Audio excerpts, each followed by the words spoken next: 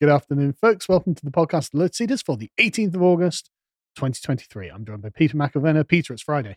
It is. Great to be here. It's good, isn't it? In your new studio. I know. I love it. Yeah, thank you. Great. Thanks very much. I'm glad you like it. Just before, how are things over at Hearts of Oak? Oh, great. We had Seb Gorka on last night. Yeah, loves We've had Alex Jones on about 4 or 5 weeks ago. That was good fun. You think, when you have Alex, where do you go from there? But it's been... Just let him talk. Yeah. Just let him talk. I know. I just asked 2 or 3 questions, just look semi-intelligent and let him go for it. But no, it's great. Every Monday and Thursday, guest interviews, and every Saturday, we have news review. So going well. Good. Right, I've got a couple of announcements, which are, one announcement. Apparently the video comments are broken on the website. I don't know what's happening there. So if you are a gold tier subscriber, go to email your video comment to video.editor@lotuseaters.com along with your gold membership registered email address, and we will be able to get them. No idea what's happening there, so I don't know. Anyway, let's begin. Cancel culture is when people criticize you. Have you heard anyone say that? Was this when people don't like what you say? Cancel culture. Shut you up and... Cancel culture is when people take offense to something you've said on the internet. That's it. That's the sum total of cancel culture. Offense? Is that a thing these days still? I hear it is. This is what I'm trying to think of a charitable way of describing Owen Jones. Can't. Yeah, but I can't. This is what Owen Jones has recently been saying, which we'll get into in a minute. And it's obvious nonsense. And I just thought we'd cover just some events from the world of cancel culture that have happened literally in the last week that show that cancel culture is still as rife as it has ever been, at least in Britain. To be honest with you, in America, cancel culture does seem to be receding a bit. I suspect that Elon Musk is probably something to do with that, bringing lots of people back to life on Twitter and whatnot. Although saying that, YouTube hasn't got any better when it comes to all of this. No, but Rumble's got bigger. Rumble has got bigger, so there are more viable alternatives. And the good thing about Rumble, of course, is it's monetized. So this is important for the creator ecosphere, if you care about such things. But anyway, before we begin, go and read Harry's run-in with cancel culture that he published on the website last year, when he got essentially cancelled from the music industry because Harry's in a band. And then they were like, that you talk about things from a conservative perspective. And Harry's like, yeah, that's legal. And they were like, yeah, not in this industry. And that was Harry, done and dusted. It's quite a good read as well, because it's just, you get a feeling for just what the environment in these cultures is like, in these areas is like. And I kind of hate it. But anyway, let's go on to Owen Jones, because I saw this going around Twitter this week. Owen Jones. Let's just watch. I think when people often talk about cancel culture, what they mean is people on social media criticizing them. Mm-hmm. That's basically what they're talking about. And I think we've got a redefinition of freedom of speech, which is I can say things which were offensive, but nobody's allowed to say they find it offensive. That's where we've ended up. So if someone uses their platform and says things which many people consider to be racist, misogynistic, or homophobic, and then people say, well, actually, that's really outrageous what you said. They go, I've been cancelled.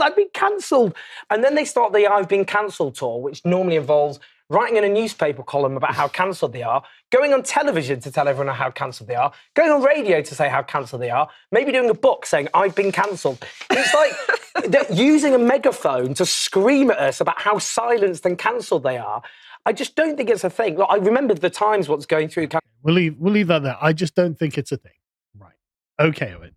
Which is precisely why there are constant, non-stop newspaper columns from Tommy Robinson saying, I've been cancelled, which is why he's on TV all of the time saying, I've been cancelled.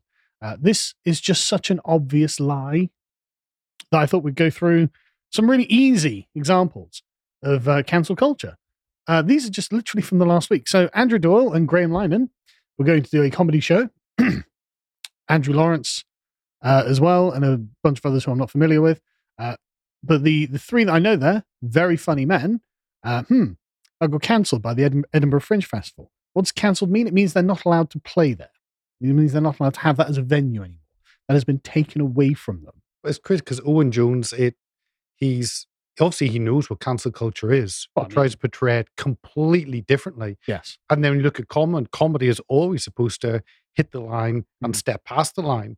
That's often what makes it funny, when it takes something and takes it to its extreme or nth degree. Oh, yeah. So, yeah, comedy has always been pushing the limits. But that's the point, isn't it? Owen Jones knows that he is lying. Yep. We'll get back to it in a second. So they then decided, okay, we'll find a replacement venue for our Edinburgh Fringe Comedy Unleashed, and that was cancelled as well. And again, it's not that people are criticising them online. There's no reference to any online critique here. I'm sure they'd welcome online critiques, because Andrew Doyle's the kind of person who enjoys that sort of thing. But no, that's not what we're talking about, Owen. We're talking about the institutions that were going to do something, taking that thing away from you because a bunch of left-wingers on Twitter whined about you. How about Scott Adams being banned from Amazon? Is that people just critiquing him online? People said, Scott Adams, you're so offensive. And Scott Adams was like, oh, I'm cancelled. Let me go on Amazon and sell my book. No, they literally took it down. But then, for some reason, he was actually reinstated after YouTube demonetized him. So who knows what's going on with Scott Adams? But they for some reason just arbitrarily were like, okay, yeah, you're not cancelled now. It's really weird. I'd love to delve deeper. Well, not obviously today, but why YouTube turned around, because you've lots of big names that get cancelled and they get permanently cancelled, and that's it. Yep. So Seb Gork is cancelled on YouTube. Obviously, Steve Bannon's cancelled on Twitter with zero comeback. And Scott Adams, creating Dilbert, one of the biggest books ever. Yeah. But it doesn't matter how big you are. If YouTube decides something, then it's two fingers up to you. So it would be intriguing to know why they backed down, what internal conversations were had. Well, it would, wouldn't it? And that's the point, isn't it? There's no transparency, and you're totally at the whim of this arbitrary decision making that can just giveth and taketh away as it pleases. There's absolutely no recourse. You have no rights in any of this.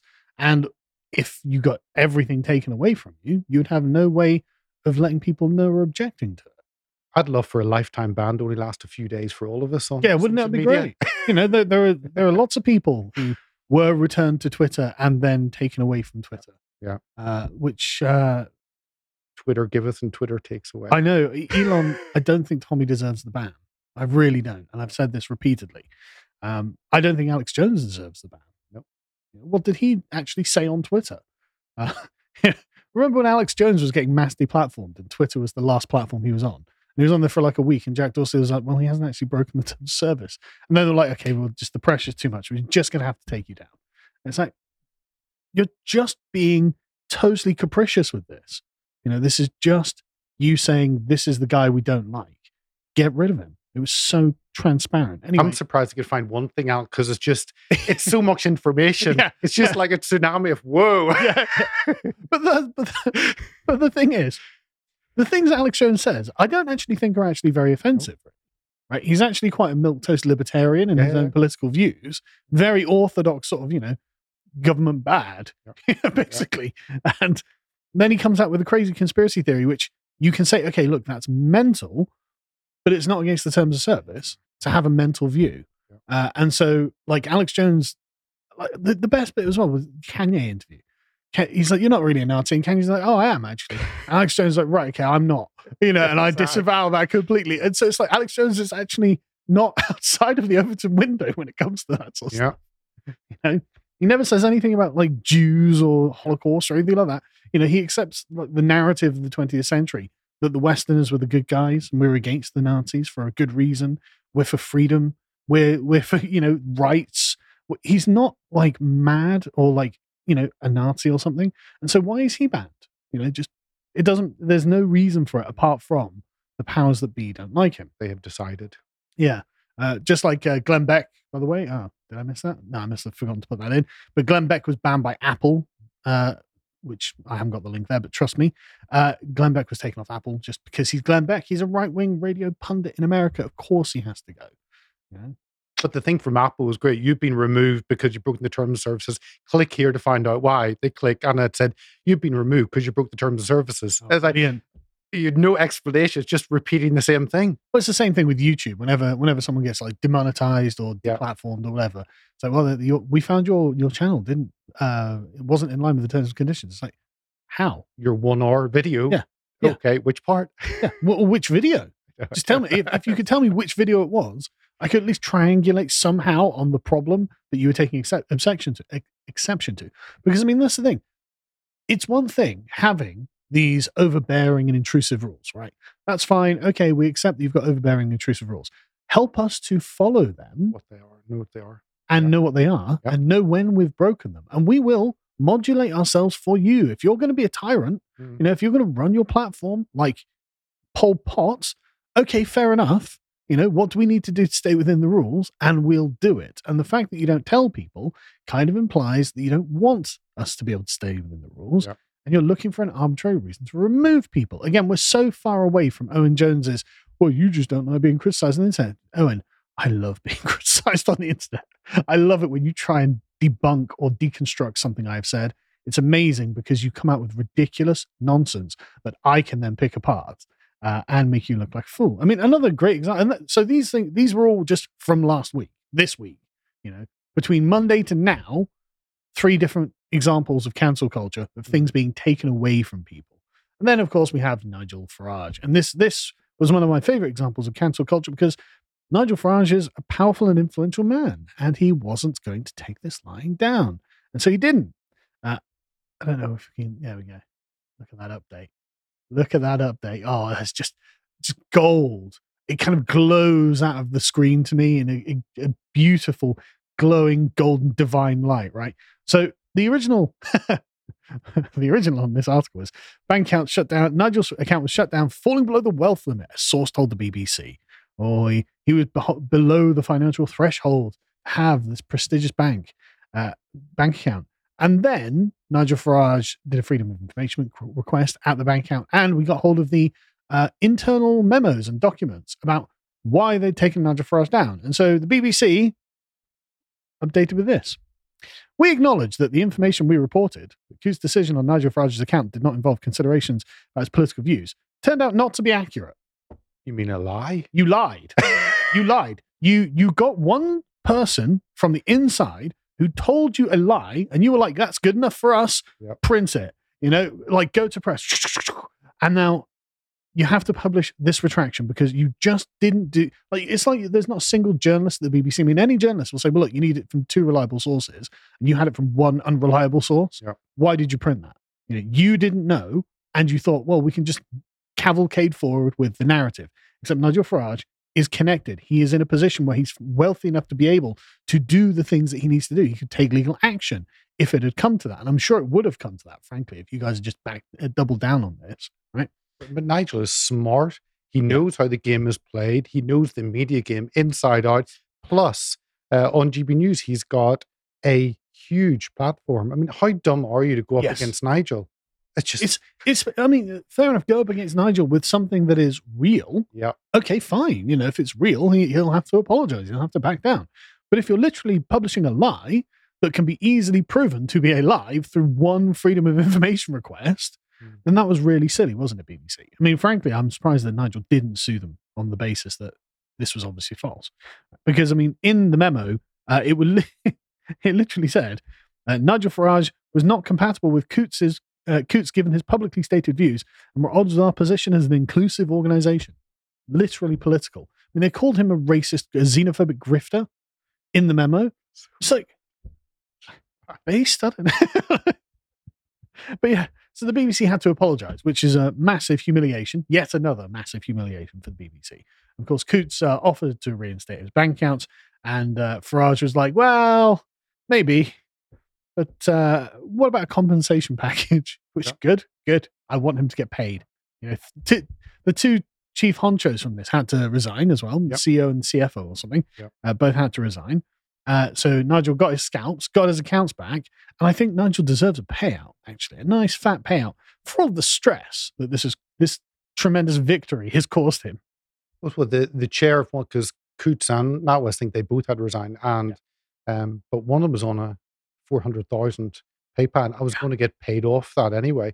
But it's the reputational damage of the power of the BBC, and all they have to do is say, we were given the wrong information and we want to correct this. And you've been the leading story. You've been trending everywhere for 2 weeks. Your life is dragged out, and the reputational damage. And yet the BBC get off scot-free, and it's Nigel is the one who has to, maybe it hasn't affected him in the eyes of the public, but it affects you if you can't open a bank account in the UK. It does, but I mean, Nigel's continuing to bang this drum, and he's really pushing his advantage home, and that's great because literally tens of thousands of people have been debanked recently, and Nigel appears to be on it, which is fantastic.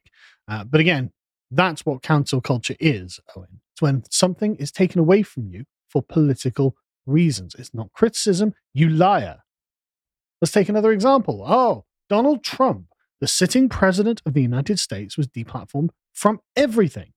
He was taken down from YouTube, from Facebook, from Twitter, from any other Instagram, every social media, Silicon Valley social media platform, over a lie, frankly, over a lie. And so that's interesting. And also, what I think is fascinating is that Joe Biden and his administration, quote unquote, worked in tandem. We are told a lawsuit has revealed they worked in tandem with social media giants like Facebook and Twitter to censor statements they deemed as misinformation about topics including COVID-19 and various other things. Because Jen Psaki had said they'd posted like July 15th, 2021. Then White House Press Secretary Jen Psaki admitted her colleagues were flagging problematic posts for Facebook that spread misinformation. So that's literally what the Biden White House was doing. They were scrolling social media, looking for things that they disagreed with, and then telling Facebook and Twitter to take them down. Amazing. Like this is what it is. It's about the powers that be, for political reasons, taking away the things that you use. This was actually stopped by a judge in America, as in a federal judge blocked contact between Biden administration officials and social media companies, ruling that the two were working together to censor free speech. This is what cancel culture is, Owen, you liar. Again, you're just such a phenomenally dishonest person, and everyone can see it. He knows this is happening. The reason he's okay with it is because it affects people he doesn't like. Oh yeah, he uses it as a tool to take out the people he disagrees with. But I mean, this story, it's amazing how stories around Trump come up, and you think that's going to blow everything out of the world. That's going to change the game. Yeah. The story is there for a day, it then goes away, and that's it. I think no, it should change the game. This blows everything out of the water if the government can collude with social media to ban voices they disagree with. That is a dictator state. And yes, life carries on as normal. Yes. It's amazing how captured the institutions are. But so, is cancel culture being criticized online? Is cancel culture when you are criticized online? No. Cancel culture is when political activists work with institutions in order to deplatform and silence their political opposition. Again, Owen Jones, you're a liar. Let's move on. Okay, we're on to the trendy far right.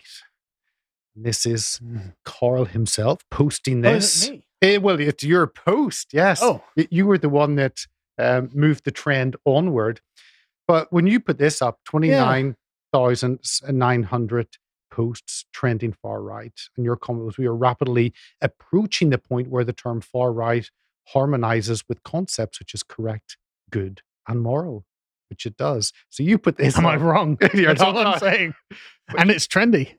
It is trend. You put this up, and you made far right trendy, because it then goes up to 35,000 a few hours later. And I thought, well done, Carl. You're the catalyst for this conversation. Well, I'm just saying. I mean, everything that I think is decent turns out to be far right these days. Don't want to have your country destroyed. Well, you're far right. Like, promote family values. That's far right. Think free speech is a good thing. That's far right. Rule of law is pretty far right these days. I mean, literally everything that I thought was good about this country turns out to be very far right. Okay, I take it. It's awful when your bubble gets burst and you think, oh dear, that was all wrong. All those good things were really, but that's the world we live in, I guess. It's topsy-turvy. Right is wrong. Yeah. Wrong is right. It's just all upended. But let's go. This was trending because of Canada. Oh, yes. And this is the leader of the Conservative Party, Pierre Poilievre. My French isn't very, I can do Pierre. Pierre's easy. This is the leader of the Canadian Conservative Party. Yeah. And you can imagine how far right a Canadian Conservative is. It's so true. Canada not really being the most conservative of countries. what, 60-65% on the left, maybe 35-40 on the right when you look at voting. On the right. Yeah, on there, I know. So, but they do actually... This guy is good. I do like this guy. In Pierre, they have a conservative leader. I like Maxime Bernier, he's on a PCP, but of course that's a much smaller party. Yeah. It's the conservative. But maybe you could listen to this short question and answer session from Pierre that Rebel News obviously. Hello, Mr. Poilievre. A number of your own comments and actions have been characterized as dog whistling to the far right. By who? By a number of different. By I think it's been characterized by that way. But are you trying to court? Are you trying to court the far right? Sorry, I just need to clarify. By who? By a number of different experts and a number of different people who work in this. Okay, well, I think it's been established that this is a concern. Are you trying to court the far right vote? Who are these experts? You say that there are experts who are saying this. Who are they? My question is, are you trying to court the far right vote? I'm sorry. Your question seems to be based on a false premise. You can't even tell me who these experts are. It sounds like it's just a CBC smear job. Thank you. But what about the question about whether that's the answer is that I have a common sense agenda to axe the carbon tax, bring home powerful paychecks, clear the way to build affordable homes, to put people in housing that they can afford. That is a common sense, mainstream Canadian agenda. And I know that Justin Trudeau's supporters are so desperate to distract from that because his political career is falling apart. So we're seeing an attempt here to distract and protect Justin Trudeau from his extremely unpopular carbon taxes and other failing policies. But we won't let him or his or others distract from that reality. So thank you. So you're not going to answer that question? That was very good. That was very, very good. To do it in the middle of a petrol station, I love that. Yeah. But that's a great... From who? Right. From who? Well, far left extremists. Yeah. People who think that Canada's a racist, supremacist, white Nazi country. I mean, what do you want? Yeah, exactly. From lunatics who do not represent like a sensible, moderate, normal, far right political position. Because I mean, he's completely right. So this is just common sense politics. Yes, of course it is. But that's far right because the Overton window shifted so very far to the left. I love, because often I think whenever we get labeled with something, the initial response is to defend, to go back. But he's just smiling. Who? From where? From where?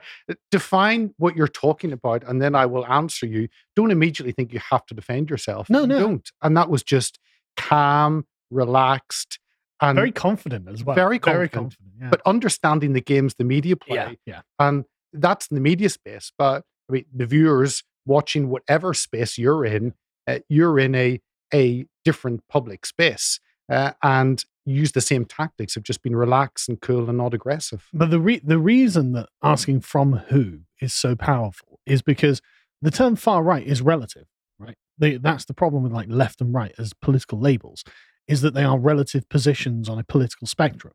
And so if someone is so insanely far to the left that they think that the Labour Party is right wing, like Navarra Media, then if you're sort of centre right, they're going to be like, well, they're very far away from me, and so now they're far right. And this is a very powerful tactic because when you say from who, what you're doing is relativizing, centering it on tell me who it was, and I'll be able to tell you what their Twitter feed looks like, whereabouts on this political spectrum they are. And so that was a great response. And again, I love the confidence in it. It was just like, oh yeah, who was that? Yeah, so good. But actually, he is, because it gives a little bit of hope in Canada, because they obviously had elections and the Canadian people, God bless them, voted again for Trudeau. But he's only been leader of the Conservative Party a year now, September last year. But he's not actually a strongly conservative. He describes himself as a libertarian. But he's not pro-abortion. He's pro-choice. He's pro-choice. Yeah. So he's not pro-life. He's pro-immigration. He's been fairly open on how they want more immigration. He was pro same-sex typical marriage. Canadian far right. Well, exactly.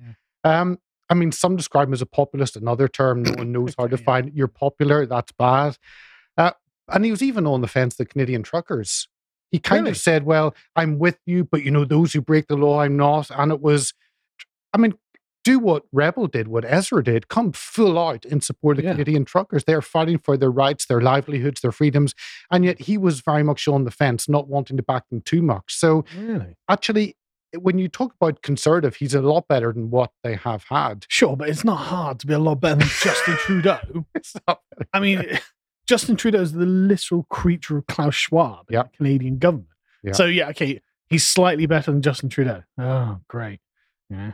I know, but Stephen Harper was certainly fairly conservative, and the Conservative Party have been bereft of leadership, I think, since that. So he stepped into that. But that was why that was trending from Canada, which led me down a little bit of a rabbit hole. And I thought, okay, which other governments have been trending as far right just in the last 2 days or so? And I came across a few of them. It's Poland. It's Poland. Yeah, the EU's far right kicking boy. But Poland's far right, this is The Economist, could be the next government's kingmaker. It has hidden its extremist roots behind a free market message. And that's the picture of the extreme, the caption on the picture, small government, large glasses. Oh no. They're going to reduce the taxes and increase the amount of beer you can buy. I know. The Poles like beer. It doesn't like beer. Oh no, God, I hope the far right don't take over. I might start enjoying life. It's so, but in it, there were just a few things I'll put. There were, he bemoans high inflation. Yeah. So he doesn't like high inflation at 11%. That's one of the things. He was against the pandemic lockdowns. Yeah. The EU's pseudo-ecological programs and financial aid to Ukrainian refugees. That's far right. I mean, to be fair, right, I can appreciate an argument for helping Ukrainian refugees. Right, they've been invaded by Russia. They are people genuinely in need. We'll talk about refugees in the last segment, in fact. Yeah. Ukrainian refugees have a case. Yeah. That's all I'm saying. Yeah. Oh, yeah. And Poland are, of course, right there next to in Ukraine, the midst of it. So they're neighbors. I think there's actually a strong case there. So that's the one thing I'm in mild disagreement with him on. There you go. You can just have a small drink with him, not a large drink then. Yeah, I guess, yeah. But there's some other things. So his party is a confederation, a coalition of three small parties. The Polish system's weird. They're so small. They're like 14, 15, I think, parties, and some of them independents because they can't be part of the parties of one person. Well, I was watching David Starkey on New Culture Forum yesterday, and he thinks this is because Europe has proportional representation. And because we are old and stuck in our ways, in 2011, we voted not for proportional representation. So that leaves us, and same with America, that we're trapped with the two monolithic parties, which are the only ones that can get over the first past the post system.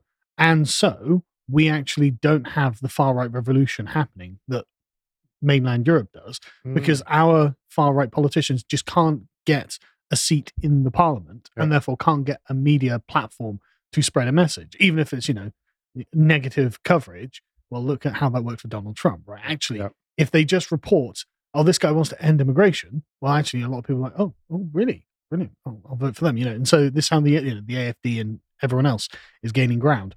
We can't do that here, which is a pain in the rear. We're stuck. But let me touch on David Starkey could lead that far revolution. That'd be lovely. I know. Oh, so good. I mean, maybe he's a little bit old, so he should be like an advisor for it. He could be an advisor. Nigel. He could be Nigel. Starkey. Starkey can be president, kind of that overall person. Or just just some venerable advisor to the party, with Nigel. Get a bunch of other far right people on there. Anyway, go. So let's fly. So another phrase they use is that this group, Confederation, they have signed a declaration of allegiance to the Catholic Church, promising to submit our private and public life to the reign of Christ. That's obviously very bad. I mean, that's very Polish. It is very Polish. It's very Polish. But as an Englishman, I'm like, ugh.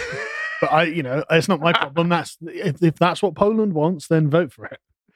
So that's Poland. Obviously, we have the AFD. Yes. Which are the real love of the media. I saw this on Twitter the other day, and it's like, oh my God, the AFD are like uber extremists. I'm like, calm down. I already support the AFD. Calm down.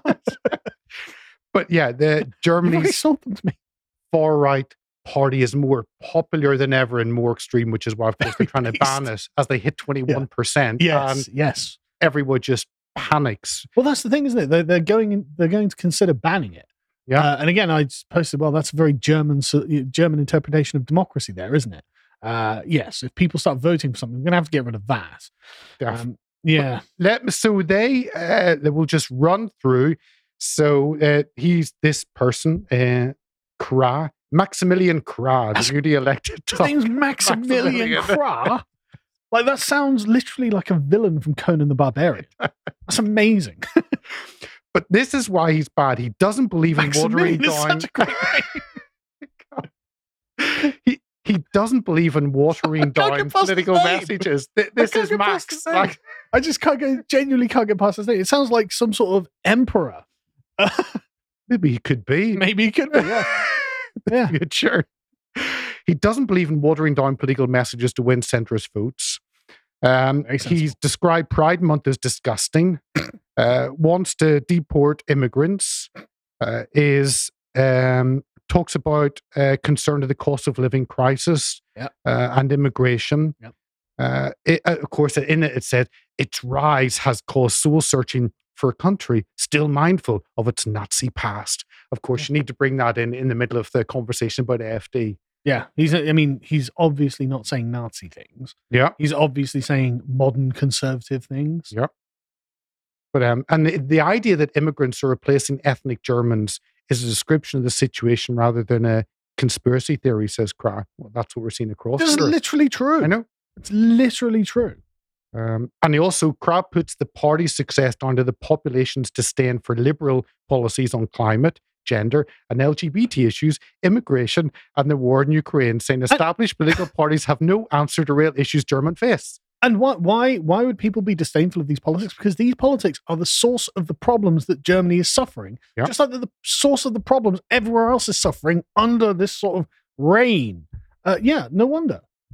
Then we go to Switzerland. Oh, yeah. Nile Rodgers, just bringing a little bit of a music side. Nile Rodgers threatens action against far-right Swiss political party for using We Are Family in a campaign video.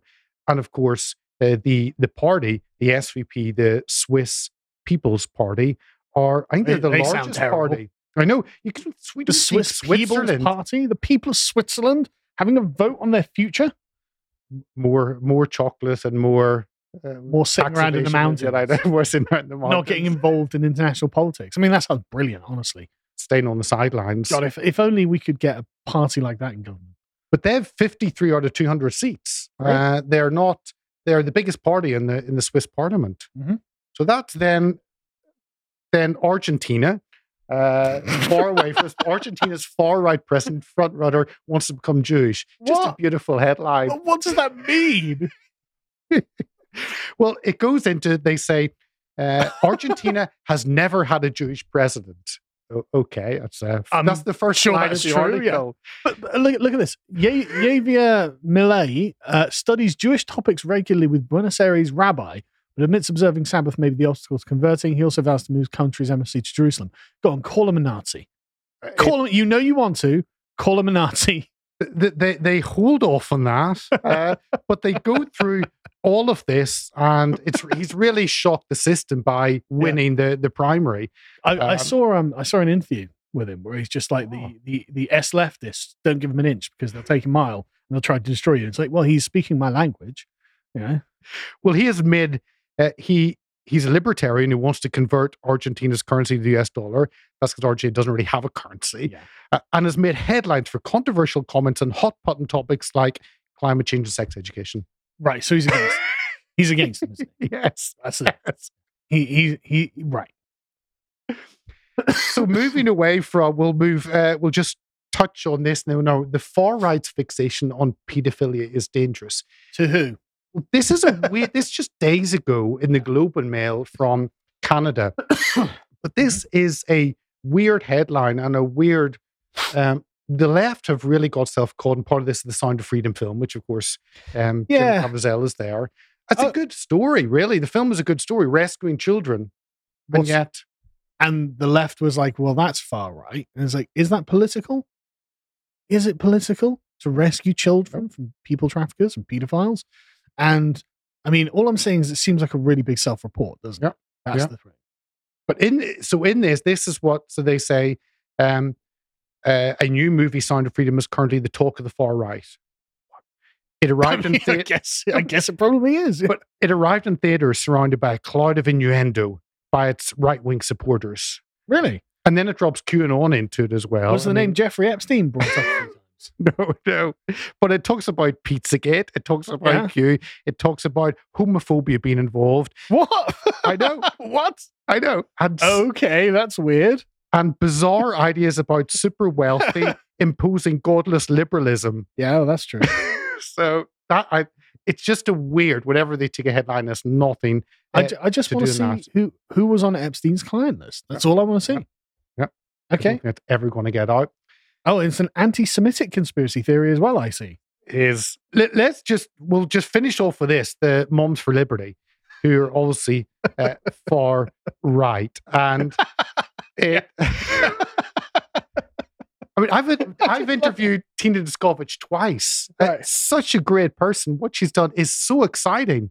But the thing is, I love the way you say it, Moms for Liberty, which are obviously like, well, they're mums and they don't want communism. Yeah, that is far right, yeah. Well, they're far because it says Moms for Liberty, a parental rights group. Oh, in quotes. In quotes. Right, okay, yeah. Oh. Well, I mean, the thing is, the average far-right person will be like, oh, they're against parental rights. And no, what they're saying is when they say parental rights in quotes, they're not saying that parental rights don't exist, although that is also what they're saying. What they're really saying is you're using that as a cover for being a Nazi. Yep. Which I don't think they are. But anyway, carry on. Sorry. But the media failed to say that our children are being sexualized in schools. And this is the pushback from parents suddenly realizing our education system and government don't necessarily want the best for children and we want to get involved. That's bad. Going back to Maximilian Krah's position, was it the disdain for liberal policies on climate, gender, and LGBTQ issues and immigration? Yes, all of these things are a reflection of that. They're normal people who are just sensible, like probably not even that political before it intruded in their lives. Yep. They're saying, look, I don't want my children perverted. I don't want my country taken over by immigrants. I don't want all my money being sent all over the world. I just want to have a normal country, please. That's all it is. Yeah, 100%. That's what far right is these days. But it says they're trying I don't want children to be trafficked in an elite network. It's far right. Typical far righter. As Graham Linham pointed out in that interview. Graham Linham, yeah. Like, men can't become women. Far right. God. So in this article by PBS, which is the BBC of America, it says they have sought to take over school boards. They're setting up a clash with teachers' unions and others who view them as toxic. Brilliant. They have spent their first 2 years inflaming school board meetings with aggressive complaints. Get 'em. The group's support for school choice and the fundamental right of parents to direct their children's education. Yeah. It is the fundamental right of parents. You would think so, but yeah, these are communists and they think that everyone belongs to the state. So, I mean, I agree, but then I'm far right according to this definition as well. Oh, you started the trend, or you continued the trend. You catalyzed the trend. Maybe. I just think these are all really sensible things that all of these people are saying. And then it goes a couple of other things there why they're far right. Of course, it brings in Southern Poverty Law Center has labeled them an extreme. Then they must. Yeah, exactly. By who? Yeah, the Southern Poverty Law Center. Well, then they wouldn't they? The extreme group has labeled them extreme. Yeah, exactly. The radical communists are like, they're extremists. Yes, good. I wouldn't support them if you didn't call them extreme. No. But it ends off by saying, editor's note on this article, editor's note, the headline for this story has been updated to identify Moms for Liberty as a far-right group. So I guess they weren't far-right, they were just maybe right. I don't know. A group of conservative mothers who didn't want weird stuff in their kids' schoolrooms. But now they're far-right. But the editor fixed that. Yeah. Whoa, go come far-right. It's becoming a less and less scary word, isn't it? The scary phrase. That's far right. It's like good because if it wasn't, I wasn't going to vote for it. Exactly. If you're not being called far right by the extremists, then you're not getting my vote. Can I just finish off on Lord Pearson? Of course. Well, radicalism This was a question Lord Pearson posted in June and then a follow-up question, and it was about far right. And Lord Pearson asked Her Majesty's government, further to the remarks by the Minister of State for Immigration in answer to Stephen Farr on 28th of March, whether they have adopted a common definition of far right, and if so, what is it? Now, this is intriguing. What have the government told the public is the definition of far right? This is going to be good. I can feel it. Well, the Intelligence and Security Committee's report on extreme right-wing terrorism, what's terrorism got to do with it? But anyway, far right is now become far right terrorism. So Steve Bannon did a debate, I think it was against David Frum a few years ago before Trump won. And he had this one line in there that really struck me. Because David Frum, I think it was David Frum, it's like, oh, well, this far right stuff, you're anti-democracy. He's like, no, we're not anti-democracy. We love democracy because we're going to win elections. We're going to smash this. And as you can see from the AfD and the Swiss parties and Maloney and the Polish, we're popular. We're going to win the elections. Yeah. We're fine with democracy. We do not need terrorism. Yeah. So I love it. So yeah, I don't know why you bring terrorism in. No. But anyway, carry on. Terrorism. So this extreme right-wing terrorism defines far right as an umbrella term to encapsulate the entire movement which has a far right political outlook. Okay, so that's not an answer. Outlook in relation to matters such as culture, race, immigration, identity. Okay, so that doesn't. Have I lost something or missed something? No, it literally references itself in the definition, and that creates a recursive loop of meaning. Yeah. So a far right thing is what was it exactly again? Sorry, far right is an umbrella term to encapsulate the entire movement, which has a far right political outlook. Right. Okay. So you can literally take that entire sentence up until the word far right and replace that instance of far right with that sentence. You can copy and paste it, and it becomes a recursive loop that never finishes. This is why you can't use the word itself in its own definition. This is nonsense. That is not a definition. That is described nothing. You've not told us. If you'd said a far right political agenda is ending immigration, it is promoting family values, it is making sure that inflation is as low as it could be, it's about low taxes, it's about I know, I'd be like, okay, great, I'm voting for it. Who is the furthest right if that's far right? But they can't do that because that makes us sound good. Last final follow-up that he asked and got a reply back. And he went back and asked them, what criteria are used to determine whether groups or individuals have a far-right outlook? Yeah. Don't have to be terrorists.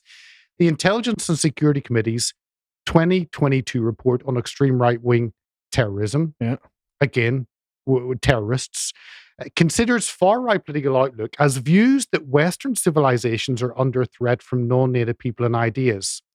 Is that not... So that means that if you're concerned that China is a threat to the West, or I'm concerned America's a threat to the West. Well, yeah. Like critical race theory did not come from China. Yes. Like, I'm sorry. But Western civilizations are under, some say China, some say Russia. Yeah. There are other countries that don't have the best interests of the West. So literally Russia's invading Ukraine right now. Just, okay. So anyone with those views, anyone in the government who's concerned of Russia and their impact on Western civilizations is far right. Okay. Therefore, the whole government are far right. Concerned about communism, socialism, critical race theory, any of those things. Fascism, that would be, a far rightist would be saying, well, that's a foreign ideology because it comes from Italy. Sorry, are we not concerned about that now? Oh, you're far right because you don't like fascism. So this is all nonsense. So it's not only gone from trending to including everyone in that. So most normal people are far right. Understood. But on Wikipedia, just my final line on Wikipedia, it does, which is the arbiter of truth, it says far right policies have led to oppression, political violence, forced assimilation, ethnic cleansing, and genocide. They put a socialist flag on there. That's interesting. Why would you put a socialist flag up? Anyway, over to you, Carl. Yeah, we'll leave that one there. Amazing. Maximilian. Maximilian Krah. Again, it sounds like some sort of Warhammer barbarian. So I thought I'd do a follow-up to one of Connor's clips yesterday on the segments on the podcast yesterday, because I found a bunch of stuff that really was very revealing about the illegal immigrants that are crossing the channel in small boats. And this really just, I think the best thing to do is literally just put them on TV and let them speak about why they're here. Because you realize, hang on a second, there's no one who's in their home, they're in their living room, and this guy's just giving his story and be like, hang on, I'm not in favor of that. No one's in favor of what you're about to hear. And I'd like to thank Victoria Derbyshire for doing such a great job on this. When we get to it, you can see that she was not expecting this answer, right? She had a narrative in her head, and the migrant didn't adhere to this narrative.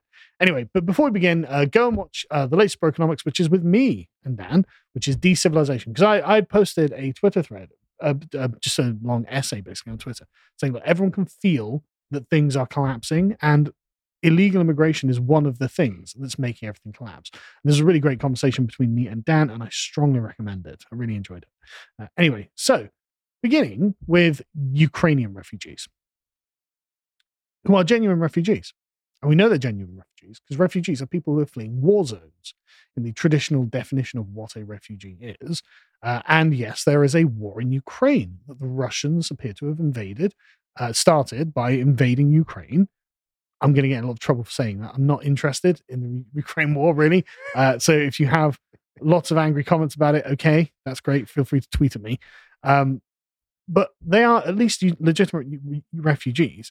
And according to the UN Refugee Agency, 90% of them are women and children, the people you'd expect to be refugees from a war zone.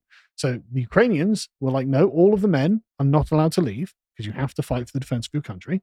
Totally respectable, totally honorable, totally exactly what you would expect to see in such a case. And the women and children can go somewhere safe, a friendly country. Most of them are in places like Poland or Romania. But, a few, I think it was like 100,000 or something have come here. And yeah, okay, fine. That's totally fine. Actual refugees, people who genuinely need the help, no problem at all. When it comes to the boat people, weird that 90% of them, the complete mirror image of this, 90% of these people are male. And they actually don't come from countries that are currently involved in an active war. So why are they here? Maybe those are women who identify as men. Well, that's a great question, but apparently no one's asked them how they identify, actually. So as the BBC have told us recently, there are more than 100,000 of these people since 2018 have crossed, hundreds a day, thousands a week, who are just taking up your money to live in hotels. God only knows what the Conservative government will do, put them in a bloody barge. Oh no, the barge is like making them seasick or something. I don't know what it was. We don't like barges. We're afraid of the water. Oh, shut up, you grifters. But they ask, they've come in a little dinghy and yet they don't like the water. I don't believe you. If I didn't like the water, I would not go near a dinghy. They're lying. They're obviously lying. And everyone knows they're lying because we just give them free accommodation and free money. And then we don't expect anything of them because asylum seekers are actually not allowed to work until they've been given refugee status. So they are literally prohibited from working. They're given £40 a week and have all their food and board paid for. So they're given a bunch of free money, and that comes in chunks as well, by the way. They don't give them £40, they give them like $1,000 or something. And then they just sat around smoking and drinking, and we know because they're in a bloody hotel just around the corner. We see them outside, just sitting around smoking and drinking in the middle of the day doing nothing. And we're paying for this, right? So I've got no sympathy. We're paying for this. And of course, they're in France trying to get over. Listening this morning to, I'm really sorry, but I was listening to Radio 4 as I was driving along because I couldn't get a reception for most other things. Jazz FM wasn't working. Now there was absolute 90s. So anyway, listening, and they were talking about the boats coming over. And someone, I think, had phoned in with a reasonable question. They didn't carry it on. And they phoned in young men to say, well, they said they're men, where are the women? But also they said, well, they're in France, which is a safe country. And the response was, oh, no, they all speak English. They want to get to Britain. Oh, do they? But my thought is, if they speak Arabic, then is Arabic not the second language in France? So they could stay there. But B, why are they leaving North Africa at all? Yeah. Again, what war are they fleeing in North Africa? And the answer is, of course, none. Because these are not refugees. They're adventurers, as we will see shortly. In fact, this is one of the things that Connor covered yesterday, which I thought I'd put. I've moved that, so it's the last one. Connor covered this yesterday, where basically there's essentially an industry of Instagram advertising for Western women on Instagram. They post videos of women on nights out, so they're dressed quite scantily. Obviously, you can see there's Arabic writing across the front of it, which I can't see, but I can't imagine is, I'm a giant feminist, and isn't this empowering? And lots of videos of them showing Arab riots in France, actually, as well. And so this all looks rather predatory. As Connor put it, it's like advertising conquest like a travel agency, which is fair. And apparently, the guy who found all of this says, look, if I use a North African VPN on Instagram, Instagram recommends me these videos. And they're probably on monetized accounts as well, right? So they're being literally paid by Instagram, and the algorithm is promoting, essentially, come over and get the Western women you can. So is this China trying to destroy the West? Well, Instagram's an American company. Okay. So it's owned by Facebook. So I don't think this is any more than ignorance, to be honest. I think these people don't care. The people traffickers have just found a way to game the system, and they're doing it. And it's like, well, why do we care what's on North African Instagram? Because it's exactly the same on TikTok, and the same method is used. And if you sort out how the algorithms work and the phrases to use that don't get you caught, then it's all been advertised openly. If you know what you're looking for, same thing. Anyway, go watch Connor's segment if you want more on that. But anyway, so I thought I'd address the narrative about refugees. Why do they come here? And this is one refugee organization, Oasis Cardiff, and they say people flee their home and their country because they're in danger. They cannot see a viable future for themselves or their family in their home country. That's interesting. I can't see a future for them. What do you mean? Well, I'm not going to make as much money as I wanted, you see. Like, that's not what a refugee is. A refugee is someone fleeing wars, right? They're fleeing conflict, violence, persecution, discrimination, right? Or increasingly, climate-related pressures. Oh, are they? They're fleeing climate change, are they?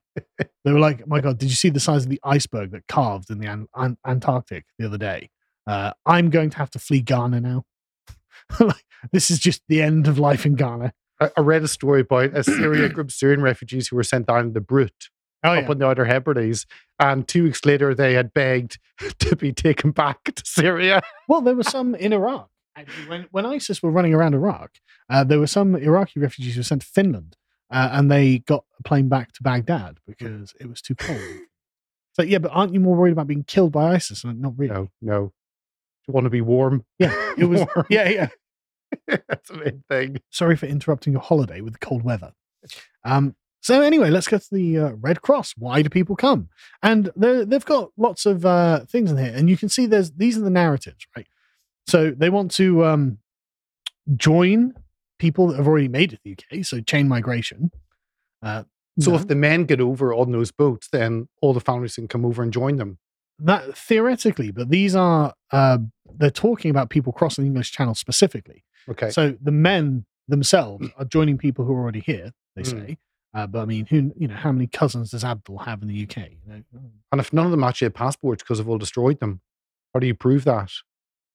Who knows, right? But it doesn't matter. That's fine. And as you say, the next one, they know some of the language. They've got a very broken grasp of pidgin English. Brilliant. Come over, lads. Can't wait to have you. And so they I love this. Knowing that some of the language gives women, men, and children, or what women and children, the best possible chance of rebuilding their lives. Hang on a second. What do you mean rebuilding your lives, right? Refugees, there's a war. Refugees flee. The war ends. Refugees go home. They don't build new lives in the countries that took them in, because surely they want to live in their home, right? But if these guys aren't fleeing a war, and none of the places that these people are fleeing from appear to have wars in them currently, why would they want to go home?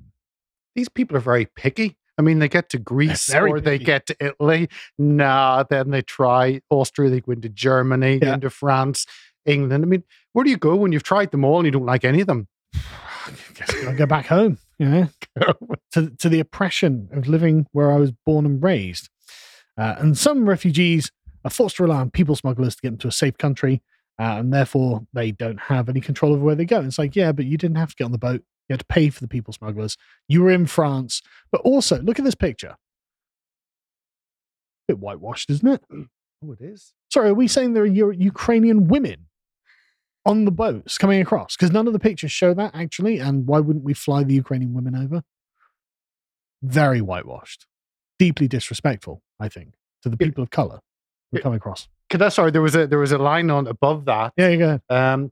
And in the middle paragraph there, it says, it is much easier for people to make friends, volunteer, study at school, book doctor's appointments, and navigate the complex legal process of claiming asylum if they have some familiarity with the language. It doesn't matter what language you speak. You're going to have difficulty getting into school. You'll not get a doctor's appointment. I'm sure you're volunteering all over the place, though. How are you going to navigate? Volunteers, lads. Volunteers. Bollocks.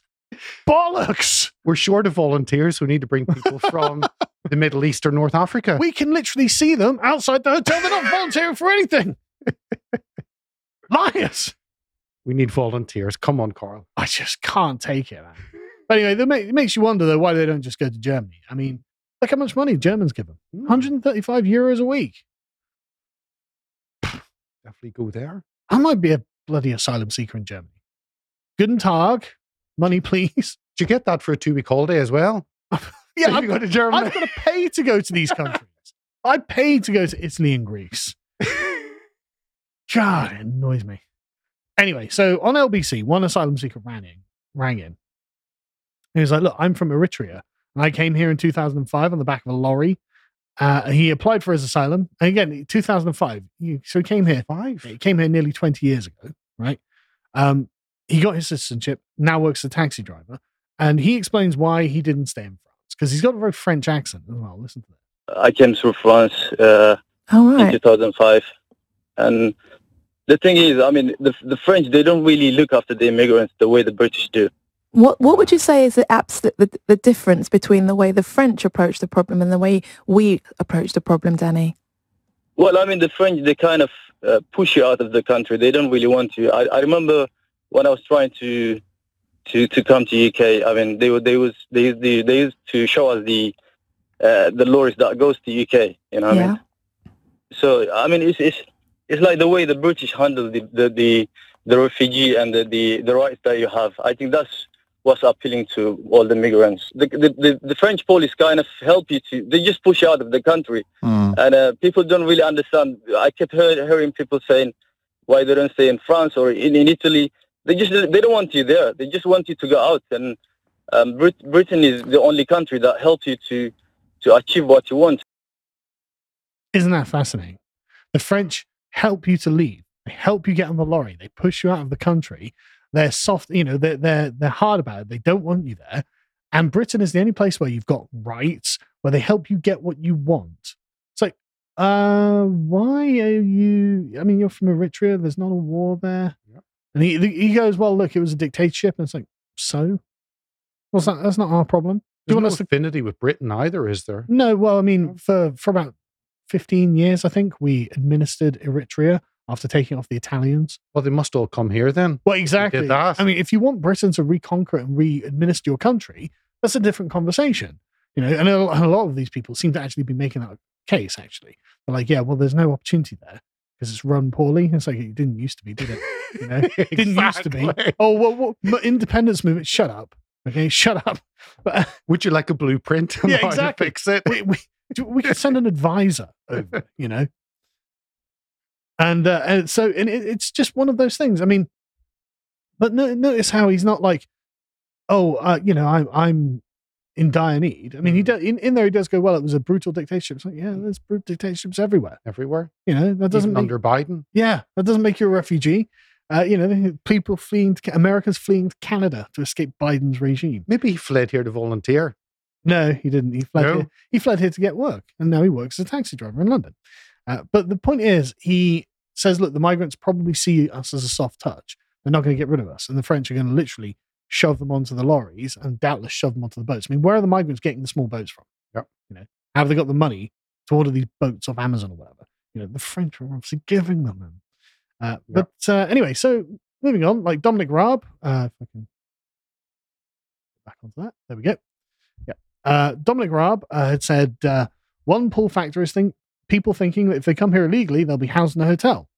Yeah, no doubt, because we are housing them in hotels. It's literally costing us £3 billion a year to put up a bunch of foreign men who have illegally come to this country to get a holiday, which is literally what's happening. But if they come for seeking safety, those two words, then that is in every single European country. There is perfect safety. Yes, there is literally no justification. But that's not what's being said. And of course, The Guardian are like, well, while it's not yet illegal to claim asylum in the UK, the government now routinely refers to asylum seekers as illegal immigrants. Well, it's only because they literally arrived here illegally, right? This hostile and negative term helps create a collective forgetting of who asylum seekers are and the circumstances they ever escape from. So we're taking the French approach, is The Guardian's objection, right? But again, the circumstances they've escaped from. Okay, not having a first world country does not make you a refugee. Yep. Right? That's what they're complaining about. Like, oh, well, we want opportunity in Britain. We're not a bloody new frontier. Like, this is an ancient settled country. You can piss off, basically. Right? And then you get, obviously, the lefties, right? And just the really brain-dead left-wing takes. Let's have a listen to this. We are a nation of migrants. There's hardly probably anybody that lives in the UK that doesn't originally come from somebody who migrated here. We absolutely should open our doors. And people keep going on about, there was mentions about, well, if they're illegal, I heard somebody on the news yesterday said, but if they're illegal, we've got to put them somewhere. They're not illegal. They are migrants from somewhere. I mean, what would people feel? I'm a teacher. I often speak to my kids about this. I say, how would you feel if something suddenly happened here? Really suddenly, you didn't expect a war, something, and we had to send our children somewhere. We had to flee somewhere. Wouldn't we expect to be seen with open arms? But what if there's not a war? Because that's the point. The world is actually not. Because this is the assumption that all of these left-wing teachers who regularly propagandize their own students make. The assumption that they're making, oh, what if there's a war? So, okay, but what if there's not a war? Like, none of the people so far, apart from the Ukrainians, who we actually have taken in, and who have actually sent legitimate refugees, as in women and children, that's fine, bring them in. No one's complaining about those people. They're complaining that literally the people who are not fleeing war are still breaking in and being treated as if they are. Why are we using this as the standard? Francia says, what if something happened here? What, you mean if you get a rubbish government and you have a media that hates you? Don't have any opportunities. And you can't get an appointment to the doctors? I mean, I need to go somewhere. I'm a refugee. Where am I going to go? Like, where am I going to go? Literally, where am I going to go? To the far right Switzerland. I guess, yeah. Switzerland, you've got to let me in. Yep. You can't be against refugees, Switzerland. But how about Albania then? It's just one example. Is there a war in Albania? What does this woman have to say about the war in Albania? Don't the Albanians need someone to go, well, I mean, actually, the Albanian ambassador to the UK told MPs that, quote, some Albanian migrants come to the UK to seek out business opportunities. Right, so not refugees then, right? He also claimed that some pretended to be victims of modern slavery. Oh, did they? Falklands expert Andy Hoxhadge estimated that around 40% of people leave Albania for, quote, economic opportunities. Right. I mean, I'm not angry at them for doing that. I don't blame them for doing that. But that doesn't mean we need to take them. That doesn't mean we need to create a fictional narrative. What if there's a war? There's not a war. They're just here for loot. They're looking for money. And I'm not saying they're not even going to work for it. I'm saying we don't owe them anything. Albania, never part of the British Empire, go away. Right? Maybe they could stay in Albania and fix the country, which is a bleep in the middle of Europe. Well, I mean, that would be what I would think these people would have to do. And in fact, that's exactly the question, right? Maybe they could stay and fix their own countries, right? But anyway, that's the narrative.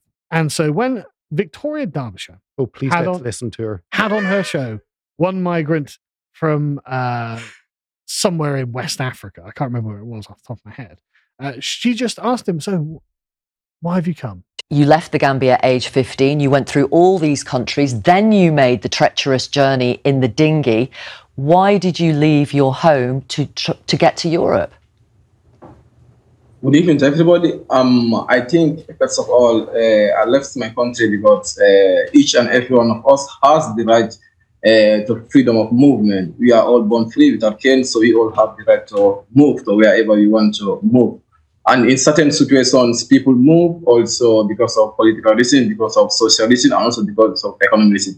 I left my country, the Gambia, because I felt that I could not realize my dream there. At the same time, I was going to school, but at a certain point, I became a dropout because education in Africa, especially in Gambia, it's very expensive. So I left my country in order to pursue for higher education.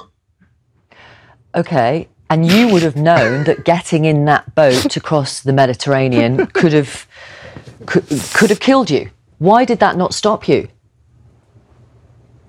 I mean, when people decide to make this journey, they decide to make the journey. I decided to leave my country in order to reach Europe because I wanted to realize my dream. He doesn't care. She's like, oh, the risk-averse middle-aged woman is like, oh my God, why'd you get on the boat? That might be dangerous. It's like, you are dealing with a young man off on an adventure. Young men are risk takers. They don't think they're going to die in the boat.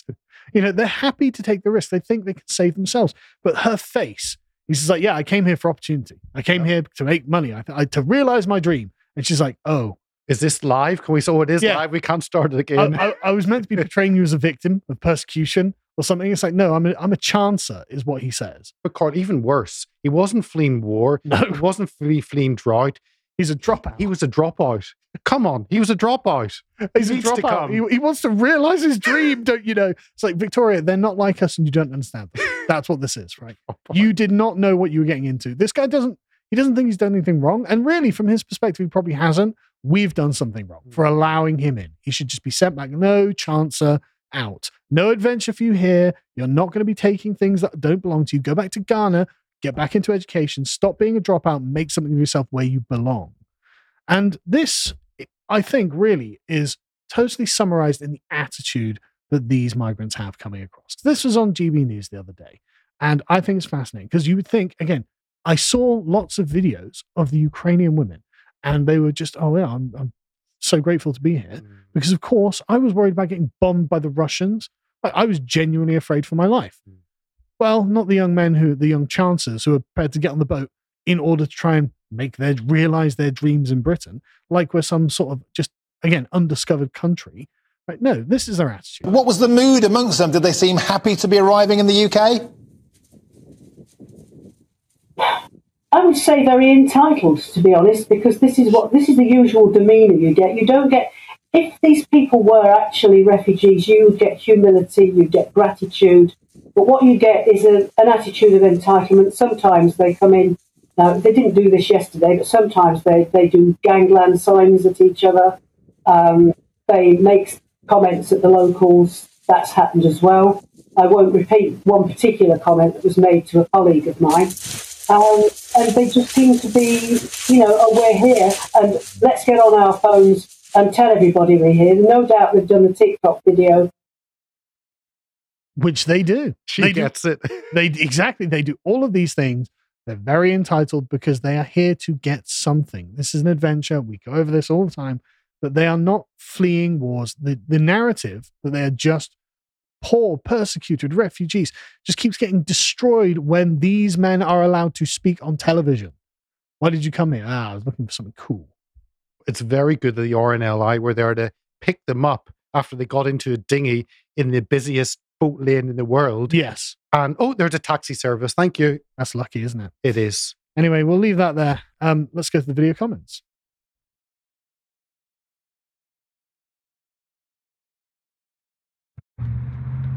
All right, today we have Symphoricarpus albus laevigata. This is the California snowberry. There's several types across the U.S. These are really good for bank stabilization. Birds love the berries. Hummingbirds love the flowers. And they grow by rhizome, so you can see a little baby one right there.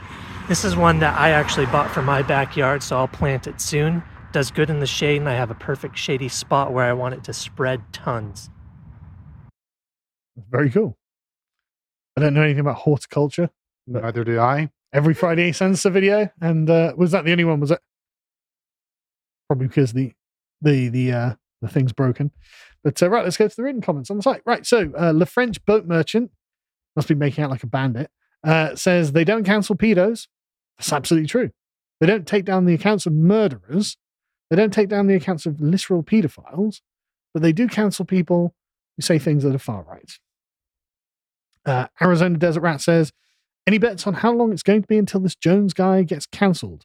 If it was just criticism, fewer people would care. Well, no one would care. Like, no, there would be no concept of cancel culture if it was people are criticizing me on social media. I mean, literally, you can go back to like 2015, 2016, when it was just a big free-for-all and everyone was going hammer and tongs at it. And no one was like, oh, no, cancel culture, because there was no such thing. Didn't exist. Carl, you've introduced one of your viewers to Owen Jones. See that? This Jones guy? I haven't got... You've yeah. When he said Jones, I thought it was Alex Jones, but no. No, Owen Jones, yeah. It's the destruction of one's work, reputation, finances, and life for daring not to be in lockstep. Well, that's the point, isn't it? Because Owen Jones will never be cancelled because he's in lockstep with whatever the progressive narrative is on that day. And he knows he's such a phenomenal creature of the power structure that they will invite him on television in order to literally belittle and talk down the concerns of those people who are actually being censored. Like, that's how in the cocoon of safety Owen Jones is. Omar says, cancel culture is a matter of proportionality, but more importantly, scope. If you go on an ism-phobic screed at work, it's a proportional punishment to lose your job for damaging the company's reputation or business. The left have expanded the scope of consequences to permanent exile and denial of participation in society for internal expressions of opinion in your own head, at least if they could find a way to read minds. Yeah, well, that's true, but that's the point, isn't it? It's the fact that there is the progressive witch hunt that literally the Biden administration was legally prevented from engaging in order to get this done. Awful. Sophie says, we also know the real problem isn't people who are already famous getting cancelled. Yes, because that's the thing, isn't it? Like, Nigel Farage, Andrew Doyle, Graham Lennon, they'll find somewhere to do their things. There'll be someone who is politically sympathetic and they're famous enough for it to be worth the while of the person who's going to host them to do it. But as they say, the issue is all the regular people being constantly cancelled. Regular people are having their lives destroyed, whose job is contacted by leftist lunatics and getting them fired. And usually working class people who are legitimately poor people, who are the very people who suffer from these kind of champagne socialist politics.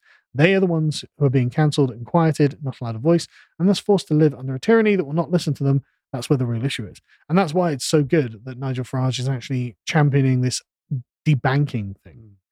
Thank God someone is. Because some conservative leaders, so-called conservative, have said, oh yeah, we couldn't open a bank account either. Why did you not do anything about it? Why don't you say something? Why do you need Nigel to step in? Yeah. You're the government. Yeah, you're literally the government. The Grant Shapps said he had tried 3 banks at one point and couldn't get it. But why didn't you do something about it? Grant Shapps? Grant Shapps. Oh, the very far right. Very far right. Very far right. Liberal Democrat conservative. Just, God, how preposterous that is, though. I know. Again, he's literally in government. Yeah. What position is he on? Like deputy prime minister or something. It was all different stuff. Transport sector, all different stuff. But it took Nigel, and Nigel's the big beast, and he can actually make things happen. But they're the government. They could literally have legislated this. I'd be legislating. Rishi said no. Alexander says, people like Owen, when they mock the idea of cancel culture, all focus on it being big name right wingers from positions to survive the cancelling. But they pretend it doesn't happen to random nobodies who get cancelled, who have no platform to voice the injustice. Basically, yeah. Sophie's comment basically echoed, but that's completely true. And that's all. And so Owen Jones, and again, when people actually being cancelled have things taken away from them, they don't get the opportunity to write in newspapers. They don't get the opportunity to go on the radio or on TV. RJ says, I've heard a few people moan about cancel culture being a nothing burger. It enrages me so much because cancel culture isn't about criticizing people, it's about ruining their career. I've been cancelled twice from music. Once resulted in having a music deal being dropped because the label wanted to be inclusive of everyone. And that's a brilliant way of being inclusive, excluding a bunch of people. The second time I had people lying about me and accusing me of being a Nazi due to supporting Dank's trial. If anything, this was a win because it pushed me more to the right, which seemed to happen to a lot of cancelled people these days. Yeah. It's just the way it is. Free Will says, the Ministry of Love has decreed that only in-sock comedy is acceptable. Double plus unfun. Yes. Lord Nerevar says, good to know I cancel every company that brings out terrible product and every person with a crap opinion I see online. I feel very powerful now. Yeah, if critique was cancelling, I mean, I've cancelled everything. Yeah. The French boat merchant again says, cancel culture is when the oligarchy uses the mob to destroy your lives until they are satisfied, then acts like you no longer exist at best or continues destroying you forever at worst. Yes. So the comments on the trendy far right. JJHW, the government's definition of far right is a tautology. Yes. We go Henry Ashman. If you ever wanted examples of the drift of the overt wind over time, just look at what the mainstream press considers far right these days and compare it to political policy in the 90s and early 2000s. There's a great example of this. Is Bill Clinton. If you look at Donald Trump's platform, it's essentially the same as Bill Clinton's manifesto from like 1996, where he's literally, we need a strong wall, we need, sensible controls, blah, blah, blah, all this sort of stuff. And it's like literally word for word what Donald Trump is saying. And all it took is like 20 years for it to become radical far right. Yeah, completely. Yeah. Totally true. People think far right means death camps and taking over the world by military force, who nowadays wanting to be left alone in the Shire like Tolkien's hobbits is far right. No, that's literally correct. Leave me alone. The hobbits are literally far right for being just traditional. Dan Taylor. Owen Jones' body language provides evidence that he knows he's lying. It's actually obvious when observed. However, it's obvious that Owen Jones is a paid shill mouthpiece of the left. He's here to reinforce the left's narrative in an effort to debunk accusations of Graham Lineham's recent cancellation. Yeah, that's why he was doing his little tour. Yeah. Graham Linehan got, again, legitimately cancelled. And Owen Jones is like, oh, you're just complaining about being criticised on the internet. No, well, then stop taking things away from me. Like, if that is, I love cancel culture to literally just be people critiquing you on the internet. That'd be amazing. That would be called critical debate. Yes, that would be cancel culture. An open marketplace of ideas. Omar Awad, it's somehow shocking to the left that people who generally like their life and country don't want to change it. We just wanted to play video games isn't a lamentation, but a warning. Their opposition only exists because they created them. That's very true. George Happ, being against paedophilia equates to far right in the Frankfurt School context. It does. Yeah. Where a bunch of denigrate academics promoted these ideas. Now the media is using the same rhetoric. Some of those headlines are just, how on earth is that? Looking after your children, being against paedophilia is just... in the late 90s, a bunch of left-wing intellectuals and politicians in Germany decided it'd be a good idea to house orphan children with known paedophiles. You can imagine how that went. That only stopped in 2002. So that's really recent.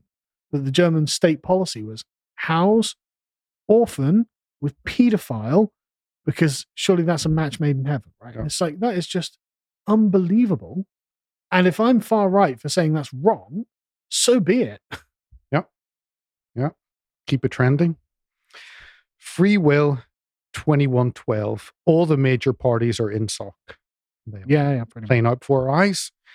Omar Awad, bit of a spicy comment. I say it would be interesting to see how the left would argue against people identified as Jewish. If it's a religion, anyone can believe it's a race. Well, you've got Judaism is interesting because you've got that mix of race and religion. It's got two aspects. So yeah, it has got. And that's what I think Islam tries to bring in as well. That mixture where it's not. Yeah. It's religious ideology, not a race. Right? Yep. As Desert Rat, didn't you know, Carl, anything right of intersectionality and socialism is far right? Well, I do know that, actually. That quickly. That's literally. The letter M is for Maximilian. Yeah. What an M. Well, I think he changed it specifically for this podcast. The rights in parental rights clearly must stand for far right. I cannot see how else this can be. The parental far rights, yeah. Yep. And the last one is Lord Nerevar. Our job is to turn a trend into a paradigm. Yes. Just stay reasonable and make far right ideas attractive, and we'll be there. Yes, that's literally the goal. Just show that, the things that the far right, like I said in my tweet, that it's only a matter of time until these just harmonize with good things, moral things, common sense, and true things. And this is genuinely like where all of the people are being called far right, especially at Pierre Bolivar and stuff like that. It's like, these are totally normal, sensible things, and everyone can see it. If they're calling you far right, you're doing something right. That's the point. Badge of honor. Not just badge of honor, just, sensible center. Yep. The letter M is for Maximilian says, if the people are actually, quote, fleeing from a war, and 90% of them are fighting age men, they clearly aren't very loyal to their own country of origin. Will they be remotely loyal to Britain? Well, I mean, the obvious answer is no, they won't be in any way loyal to Britain. But we're taking in the world's cowards and dropouts. It's like, so why? I don't want them. This is why it's costing us $3 billion in what was it, a month or something? It's literally billions we are spending on these bloody hotels. On the asylum application. Why do you want to come here? Because I'm a dropout. Oh, that's fine. You passed all the criteria. Well done. Yeah, welcome. I'm a cowardly dropout. Please put me in a 4-star hotel.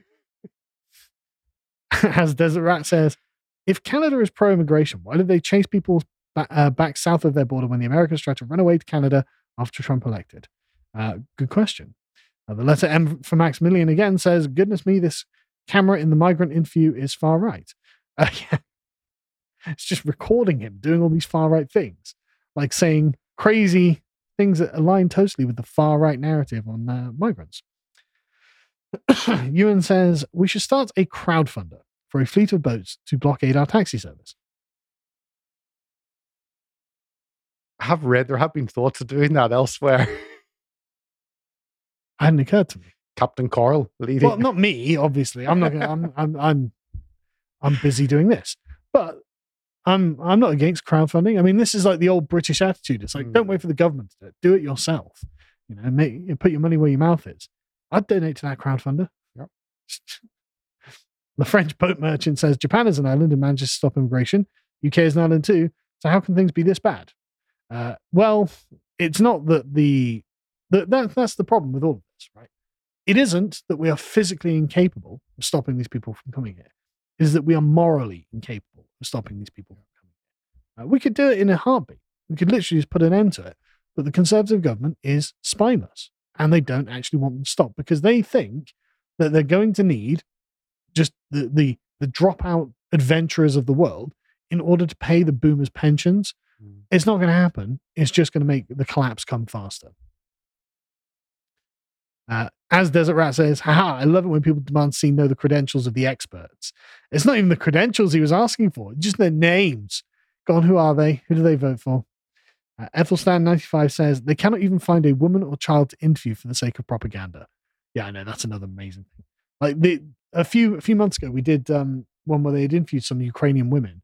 And the Ukrainian women, oh man, they were far right. Yeah. God, they were put into like Birmingham and they were like, we expected to live around some English people. I bet you did. They had all these racist comments. Yeah. We feel unsafe around the Muslims because we're from Eastern Europe and we've got a long history with Muslims. Yeah. Incredible. Ethelstan says, I hope the history teacher, the teacher isn't a history teacher. To be honest, it doesn't matter. She's the fact that she's any kind of teacher puts her in a position of authority and she's trying to brainwash these children into accepting hundreds of thousands of people who don't deserve to be here. That's enough.